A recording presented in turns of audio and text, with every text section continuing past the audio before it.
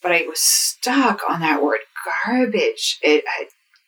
As a mother and just as a faith-based person, I couldn't reconcile that in my mind. And, when you talk about garbage, a part of your child being garbage, that's hard enough. Hey friends, I'm Cassie, and I'm a married spoonie who lives the chronic illness life. Here each week, I'll challenge you to live intentionally and authentically, where every spoon you use has a purpose and every step you take matters. Welcome to Chronically Cultivating. Hey everybody, I am so glad that you are here with us today. Now, instead of just saying me, I say us because I have a very special guest. Well, I guess more like co-host. Let me introduce you to somebody really special to me. So, my mom and I have been through a lot together, as most chronic illness families have. And we have just enjoyed going through this journey together as hard as it has been. And we have talked about doing a podcast for a very long time. So this is so exciting that this is finally happening. So everybody meet my mom, Deb. Hey, everybody. I'm Deb Mayo, Cassie's mom. So it is kind of cool to be here today. We are actually, if I can paint a picture for you, we're actually in the woods of Maine, northern New England. It's beautiful. And we just little cozy cabin. Yeah, we actually got an opportunity to be up here basically for free. We had about 4 days here. If you hear any noise in the background, we're actually kind of packing up to head home. And we are kind of squeezing this in while we have some time. Yeah. But it's great to meet you all. And I hope to be back on again. And we just kind of have Cassie's story kind of unfold. And our story as a family, really more to help other people as we kind of all go through this journey together. So thanks for having me. Yeah. So we have a story for you today. And I think it's one that everybody can relate to on some level. And I hope what's come from this story that has really changed our lives so significantly will also make an impact for you listening. So if you don't know me super well, I'm Cassie, and I have Ehlers-Danlos syndrome with a couple other comorbidities that come along with it. The Ehlers-Danlos causes my joints to dislocate. And we had been managing, I would say, decently well up until my hip had dislocated, and that kind of blew everything out of the water. And we had to start talking to surgeons. It just got very messy very fast. My husband was not really going fully to appointments with me at that time. So both my parents were with me, and we were just starting the venture of understanding what had happened to my hip. And you weren't married yet? Yep, I was not married. So we've been fortunate to be able to go to Boston hospitals and have access to a lot of great care. But we have quickly learned that things with EDS, dysautonomia, and such, there's really two real camps, I would say, of medical understanding for that. And we are, unfortunately, despite getting great care for her other issues, we're really kind of in a black hole with the location that we were at, and just trying to piece this together as best we could, getting information and insight wherever we could. So this was a consult. Yep. And we always recommend anyway, no matter how old you are and what your life is like, it's always good to have another set of ears with you, because you're going to hear things differently as a patient, or maybe be overwhelmed. And I should probably include in my background that I'm a nurse. So I kind of have that viewpoint. I'm a mom first, of course, at these appointments. But, as a nurse, I think it's great to have someone else with you. So the story we're kind of sharing today is that consult with an ortho. And when you go for a surgical opinion, you may get a surgical opinion. So we knew that. Some surgeons will say, no, I wouldn't do this at this time, or this might be the road you're going to have eventually. So, that's kind of where our mindset was. Mine very much was, even though she was 21 years old, I don't want my baby having surgery if she doesn't need to. And the concern with EDS, of course, is it's not just a one and done. It could be a series of surgeries depending on how that connective tissue and reconnects and just heals. Yeah. So this was kind of new territory for us. Yeah. And we had it had been a very frustrating month. We had really dealt with some practitioners saying, there's no way that your hip dislocated.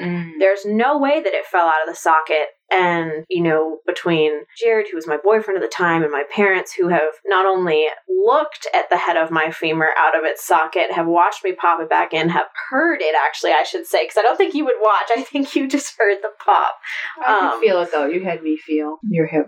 Yeah. And it's different than a shoulder dislocation, I think, too. So we should point that out, where, if you think of the anatomy of the whole pelvis, because it's not completely like, hey, hang it out there, lost. Yeah, and it's in that girdle, that hip girdle. So yeah, and they talk about how the shoulder is really like a T, like it could just the ball can slip off. But they talk about the hip, and they're like, it's stable, it's in there, it's not just gonna like fall out. So there had also, I think, been this fear, I guess, in the back of my mind that okay, we're just gonna go to another doctor, and they're just gonna say, that didn't happen to you, when we knew what had happened and we had seen it happen multiple times. So I think there was some anxiety. Well, every appointment brings anxiety, but I think there was a little extra anxiety there too.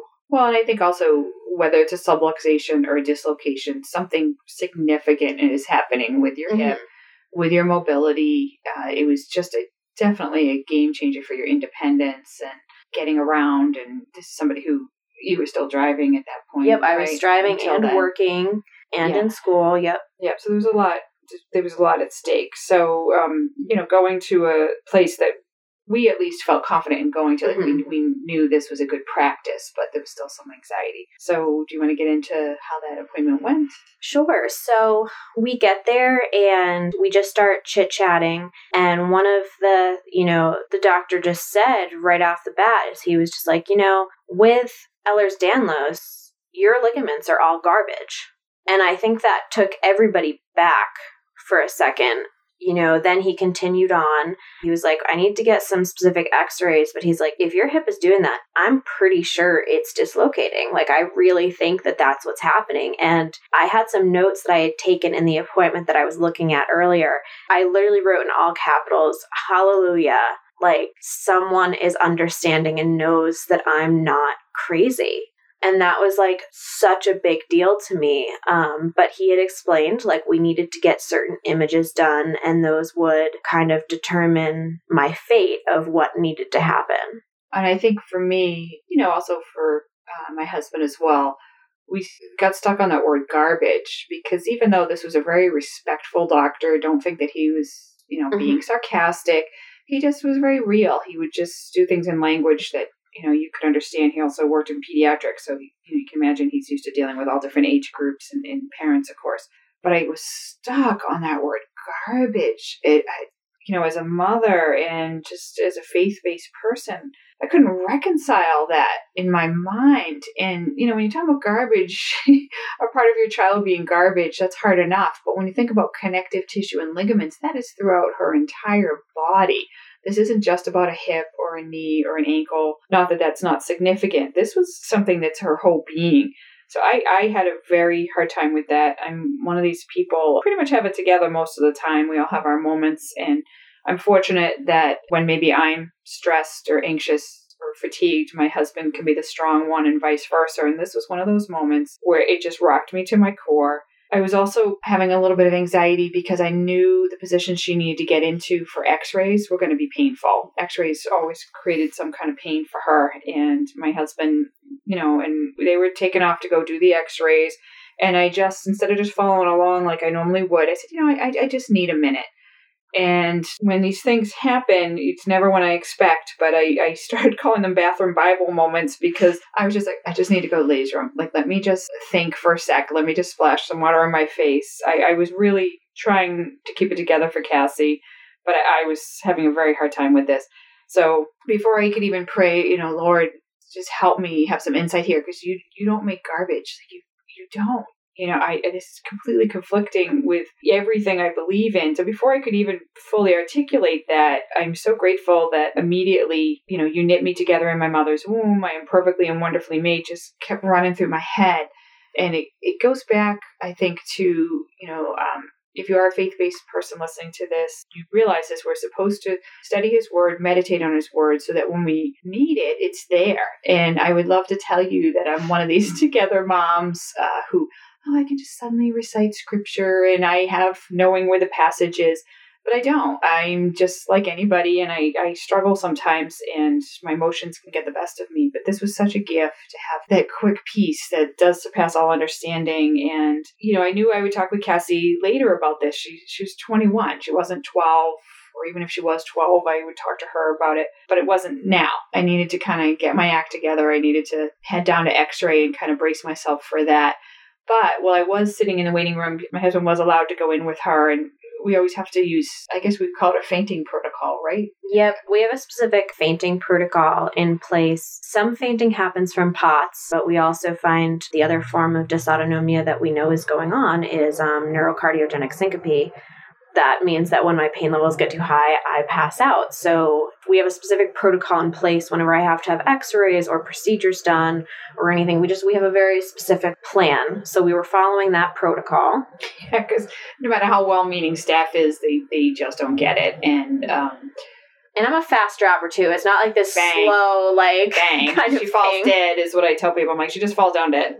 And so it's alarming, and it's a whole other probably subject for another day. Yeah. So we kind of all have a little trauma around that. And actually, some of your worst injuries are from those falls. Yes. Yeah. Unfortunately, it wasn't so much the fainting, it's the tile floor or whatever she landed on. So, I did have a few moments just praying that would go okay, and it actually went quite well. Mm-hmm. Yeah, thank goodness. Again, I jotted down in my phone. I just had my little iPhone, and I opened up one of the notes apps, and I just quickly jotted down, because I wanted to think on this more and understand. And there are going to be times with illnesses that you're just never going to understand. You're not going to understand the why. I ask a lot of the how. Okay, how am I supposed to do this? Someone asked me, I had told them that I'll often ask, what next? And someone said, oh, don't ever ask that. What next? I said, no, it's not what next in this anxious, oh, what next? What's going to happen? It's, okay, what next, God? What am I supposed to do next? And very often in these moments, it is what next as in the next 60 seconds, the next 60 minutes. Not to sound cliche, but it's what Cassie and I, especially kind of as a team, through, and my husband, and of course, as a family, we also adopted it. It's just sometimes when you are in so much pain or mentally struggling, whatever it is, no matter what the illness or what the situation, you just get through that minute, those seconds, those hours. And it's true. That philosophy has really been a huge part of my life. And it's even a huge part of my marriage now, because there are times that, I start thinking about the what ifs, and I start going down, well, what if this doesn't work? And what are we going to do if? And all these other things. And Jared will sometimes just look at me and he goes, okay, just right now, here's what we're going to do. In this moment, this is what we're going to do. And in another hour, we'll evaluate.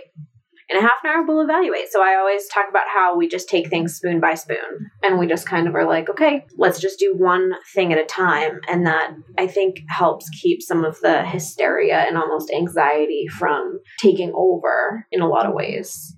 Definitely. And I think with this consults, as many people who have had many doctor's appointments, you take that for what it is. You take that information, you process it, you ask more questions. Anything with a surgery, honestly, unless it's like getting a mole removed, I'm going to tell you to get a second opinion anyway. Insurance usually covers that. So that was something where it gave us a lot to think about. It was we don't have to do this right now. Thank goodness. Some decisions are pretty fast. Yeah, but there was a bit of, a lull, because I had asked him, I had just said, now, is there any way that this is just going to resolve with enough PT? What can I do to prevent needing this surgery? He was just like, this is your bone structure. This is not just the EDS. He's like, you also have hip dysplasia, and it's not going to get better unless you do surgery. So he was like, you can wait on surgery if you want, and the pain is manageable enough. And, I had a really good brace that I still use now that has kept it from going out as often. But it was one of those things where he just, said, you're going to need it eventually, but you can wait if you want. And, it is something I met with the other surgeons who do that different parts of the surgery, because it's more than one thing. And I am technically cleared for the surgery. And it was one of those things where we've just said we would like to wait. But I mean, that definitely was a bit of a heavy piece to that appointment, though, was this wasn't just going to resolve. Right. And I think we're people who look at the whole picture. I think that's really important. And I kept thinking of the post-op side of recovery, that could be there's just going to be so many factors when you're dealing with chronic pain and all the issues that she has. It's not just a simple, oh, well, we'll just give her some pain meds, some narcotics, have her in overnight, and then she goes home. Everything is amplified. Her pain level is amplified from the smallest thing. She potentially needed her wisdom teeth out, and I just remember going, oh, I don't know. And ironically, her brother and sister are going to need wisdom teeth out soon too. And I'm like, well, gee, do we just do the whole shebang? And we're just in a time of suffering in my household. But well, we do use a lot of humor like we do now. It's still, it's more layers to consider when you have a chronic illness. Something still be determined. We have certain things that need to be in place, and they're so far. A lot of things are in place. Yeah, so far they are. And it's just, I always say there's no really good time to have surgery. There's always something you're going to miss, some life event, or you're going to be impacted in some way, no matter how healthy you are going into it. But there are better times to have it than others. Yeah, and so we definitely want to take careful consideration. But I mean, we have so much that we look at. This appointment happened a year and a half ago. I was just looking at that. Yeah, it was like a year and a half ago, I think, maybe even almost 2 years. So we look back on this whole situation now with so much clarity, I think. But I mean, it was something that when we went home from that appointment, we all were wrestling with what had happened. And I don't remember the situation or why it had come about, but you had come up to my room maybe like a week or two after the appointment. I hadn't been in the moment stuck on that whole garbage, phrase. And it had just started kind of hitting me in little ways like, wow, is my body really garbage? Like, is this just how life is going to be? I just live with a body that's garbage all the time. And you had come up to my room, and as we were talking about it, we don't remember why. It could have been just to talk about dinner. I don't even know what it was about. Or sometimes it are those little God moments. Where you just know you need to... Yeah, so we don't know which one it was. But you would come up, and I remember you actually... Because you wrote about this day in your bathroom Bible moment that you had. You jotted down some notes. You ended up sharing them with me, which was a really big deal because you're a more private person when it comes to stuff that you've written or been meditating on. I'm very private in that way, yeah. Even doing a podcast is a big deal for me. Yeah. And it was just one of those things where I remember her just going, no, Cassie, you are not garbage. And you explained to me that you were wrestling with this. It wasn't just me. I wasn't alone in this mental battle that I was having. And you were just like, look, I made you. You were made in me. I didn't make garbage. God didn't make garbage. You are not garbage. And then she brought up, Psalm 139:14, which says, I praise you because I am fearfully and wonderfully made. Your works are wonderful. I know that full well. And it was just kind of one of those, all right, let's continue on. And yeah, and I would say a year and a half later, thinking of that, I know you have it open in front of you, I don't, but I need to read the end of that again. Your works are wonderful. I know that full well. Yeah, and I think, I was like, oh, let's just sit on that part of, I know that full well. Mm-hmm. So it's almost like, I joked with my friends many times over the years when we're trying to figure out maybe what we're supposed to do next, whether it's a new job or whatever it is that you're just not sure of. And I've joked with them many times that, I want to be driving along the road and see that billboard says, do this, dummy. I've told you, I've given you multiple ways to understand this, and Deb, this is it. But I think we need to think about, in this context of making big decisions and dealing with chronic illness, we know that full well. We know his works are not mistakes. Yeah. But it is very easy when it's about ourselves or our loved one to doubt that. And I often also have a running joke with a friend. You can see that I do try to connect with other women in other fellowship and just people who are supportive and praying. And we both realized in different conversations that, we give over to Jesus, whatever that burden is. I literally been on my knees just, saying, okay, God, I leave this at the foot of the cross. I leave this to you. And somewhere along the way, we get anxious. And guess what? We sneak up and we take it back. we snatch it. We just snatch it right away and think, I'm just going to take a little part of that back. Well, yeah, and it's our way of basically saying, hey, God, so you know that thing that I was praying about that I really, really, really wanted you to do something about? Yeah, well, here's the thing. Your timing's not really working for me right now. So because you're not doing something, even though you have infinite power and wisdom to do all things, I'm going to take it back and try to do it myself. And you're doing something. We just can't see exactly. We don't understand. And I guess now this insight's coming to me just as we're speaking. Here it is a year and a half later, and look at the insight that we have, and that we didn't have that. And we're all kind of twisted and anxious, and there's still some anxiety.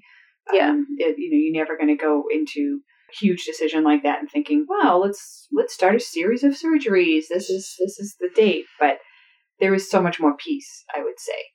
100%. And, we've met with the teams. We've said we really want to hold off as long as possible. But, they have brought it up to us. They're like, if your other hip dislocates, like, we have to start these. If, there were a couple different scenarios where they're like, if XYZ happens, this will have to take place. So I do think that, that doesn't get any easier, kind of just knowing, okay, well, the ball could drop at any moment and everything could change. But we do have so much peace in just knowing at least we understand what will happen. We already have thought through a lot of it as a family, because it's not just Jared and I. You guys are involved heavily in my care and all of that. And, it's one of those things where, because I think we're a year and a half out, if we have to go into this, I think we'll feel a lot better about it, because we've had so much time to just sit on it and pray over it. And yeah, I mean? Yeah, and I think too, with dysautonomia and all of the fainting and all of the issues that go with that, we have a better understanding of that. We have a practitioner who not only believes in it, basically diagnosed it and, created a treatment plan around that. You don't qualify right now for any of his clinical trials because of some of the deconditioning, but knowing that he's working with hundreds of patients in this field. And the neat thing is, when I asked him, so when are you going to wrap up? Because as a nurse, I wanted his research study. And he said, I'm never going to be done. Like, I'm never going to be wrapping up. And I said, no, I mean this particular study. He goes, oh, yeah, that should be published in a couple months. But to hear him say, I'm never going to be done, it was just... Well, it just brought so much hope. Like, there was so much peace in that, of just knowing that you have someone on your side that's like, no, we're never going to stop fighting to figure this out. Like, we're not just going to throw in the towel when it gets too hard. Like, we are going to just do this. And... for anybody who right now is dealing with those difficult medical decisions, whether you are the patient, you are the parent, caregiver, whatever it is, I just encourage you to give yourself time to wrestle with it, give it to God and meditate on it, because we would not have come this far without doing all of those things. And, as we said, we're a year and a half out of this situation and this conversation that took place, but it took us quite a while to get to this current place that we're in now. Yeah, and I think if you have an issue that can be progressive too, that's hard. I mean, I would say there's some ways that you're better in a year and a half, but there's other ways that your health has declined in a year and a half too. And that's hard to see as well. But you have to keep it in perspective. And I always hesitate to sound cliche, but it could always be worse, because it can be. And I would also caution you don't have to be a nurse to read a research study. There's so many ways to access information about whatever your disease or your concern is. And I would say be really, really careful on some of the social media pages. I've found great hope in some of them. There's a wonderful parent that I connected with who, she was in a film about rare diseases, and it actually was Cassie's diagnosis. And I just reached out to her because I realized she was in New England too. And she's been fabulous, because she's got two daughters with very similar diagnoses to Cassie's, but she's also really educating herself and trying to be an advocate. And some of the groups that she's in, I ended up just joining online. But there's some scary stuff on there too. And some of it's not accurate. Overwhelming. Yeah, and some of it's just, well, that's not even true. People are potentially attributing every possible symptom or issue to that disease. And it could be related to that, but also just be that you would have that anyway if you even didn't have that disease or diagnosis. So I don't know if that's helpful or not, I would have liked someone to have told me that years ago, when you're researching information and you're just in tears over your potential health concern or your child or your friend or your loved one. So just proceed with caution would be my advice on that. Yeah. The other thing that I would definitely say and kind of touch on is, I work really hard, I think, now to love the broken body that I have. A lot of the times I'll say, this is the broken body that I've been blessed with. And there are times that people are like, I don't understand how you can say that. I don't understand. Like, that does not make any sense. It took me years. I mean, this upcoming year will be 10 years. So it has taken a very long time to get to that place. But, we have so much compassion for other people when they're going through things. And even for when we were talking about animals and the earth and just all these things. And yet we give ourselves so little compassion in return. So I think, yes, it is hard to love a body that is progressively failing you. But this is the body that you have been blessed with. And we're just going to continue to do our best to take care of it and love it for all that it is. Yeah, I think it is difficult to have compassion for ourselves. We think of all these important causes and things that we care about, and we are our own worst critics. We treat ourselves worse than we would treat someone we really loved, and that's crazy. My husband and I have had to really work hard too, to just maintain a strong marriage and say, well, wait a minute, like we can't let this take us down. We had 2 other children too to think about. So you're sometimes pouring so much into your family and your spouse and, never mind your job. You can sometimes lose track of yourself. And I used to think it was so cliche when they talk about putting the oxygen mask on yourself first before, or they'll say, oh, you can't pour from an empty cup, all of these things, fill in the blank, but it is true. We do need to be taking care of ourselves. For me, I make sure that that's not just a physical thing, that's also a spiritual thing, mental thing. Even being here in Maine, I'm looking out the window right now at these gorgeous trees, which is ironic because I'm allergic to every single one of them out there. I'm allergic to everything that grows this time of year except for children. But, it's still, I took my allergy medicine and here I am. But just taking the time to pause and reflect and think about something that's good for you. And I'm one of these people, I always have my phone out and I'm like, oh, you're always taking pictures, but I'm not always taking pictures of people. I am contemplating and meditating and just on the beauty around me and that God could create that. And if God can create all these magnificent things out here in nature that we're looking at, like, look what he can do in you. So I don't know if that's helpful. I hope it is. The whole point of this podcast was, I think, to help other people who may be struggling. And illness can be extremely isolating. I hear heartbreaking cases in one way or another every week in the ministry work that we do, and just even my work as a nurse too. I guess I'm heartbroken regularly for people and the lack of compassion that people have. But I just pray that you take a step to take care of yourself, and that maybe listening to this podcast was one part of that. I know I listen to podcasts regularly, and it's something that helps me quite a bit.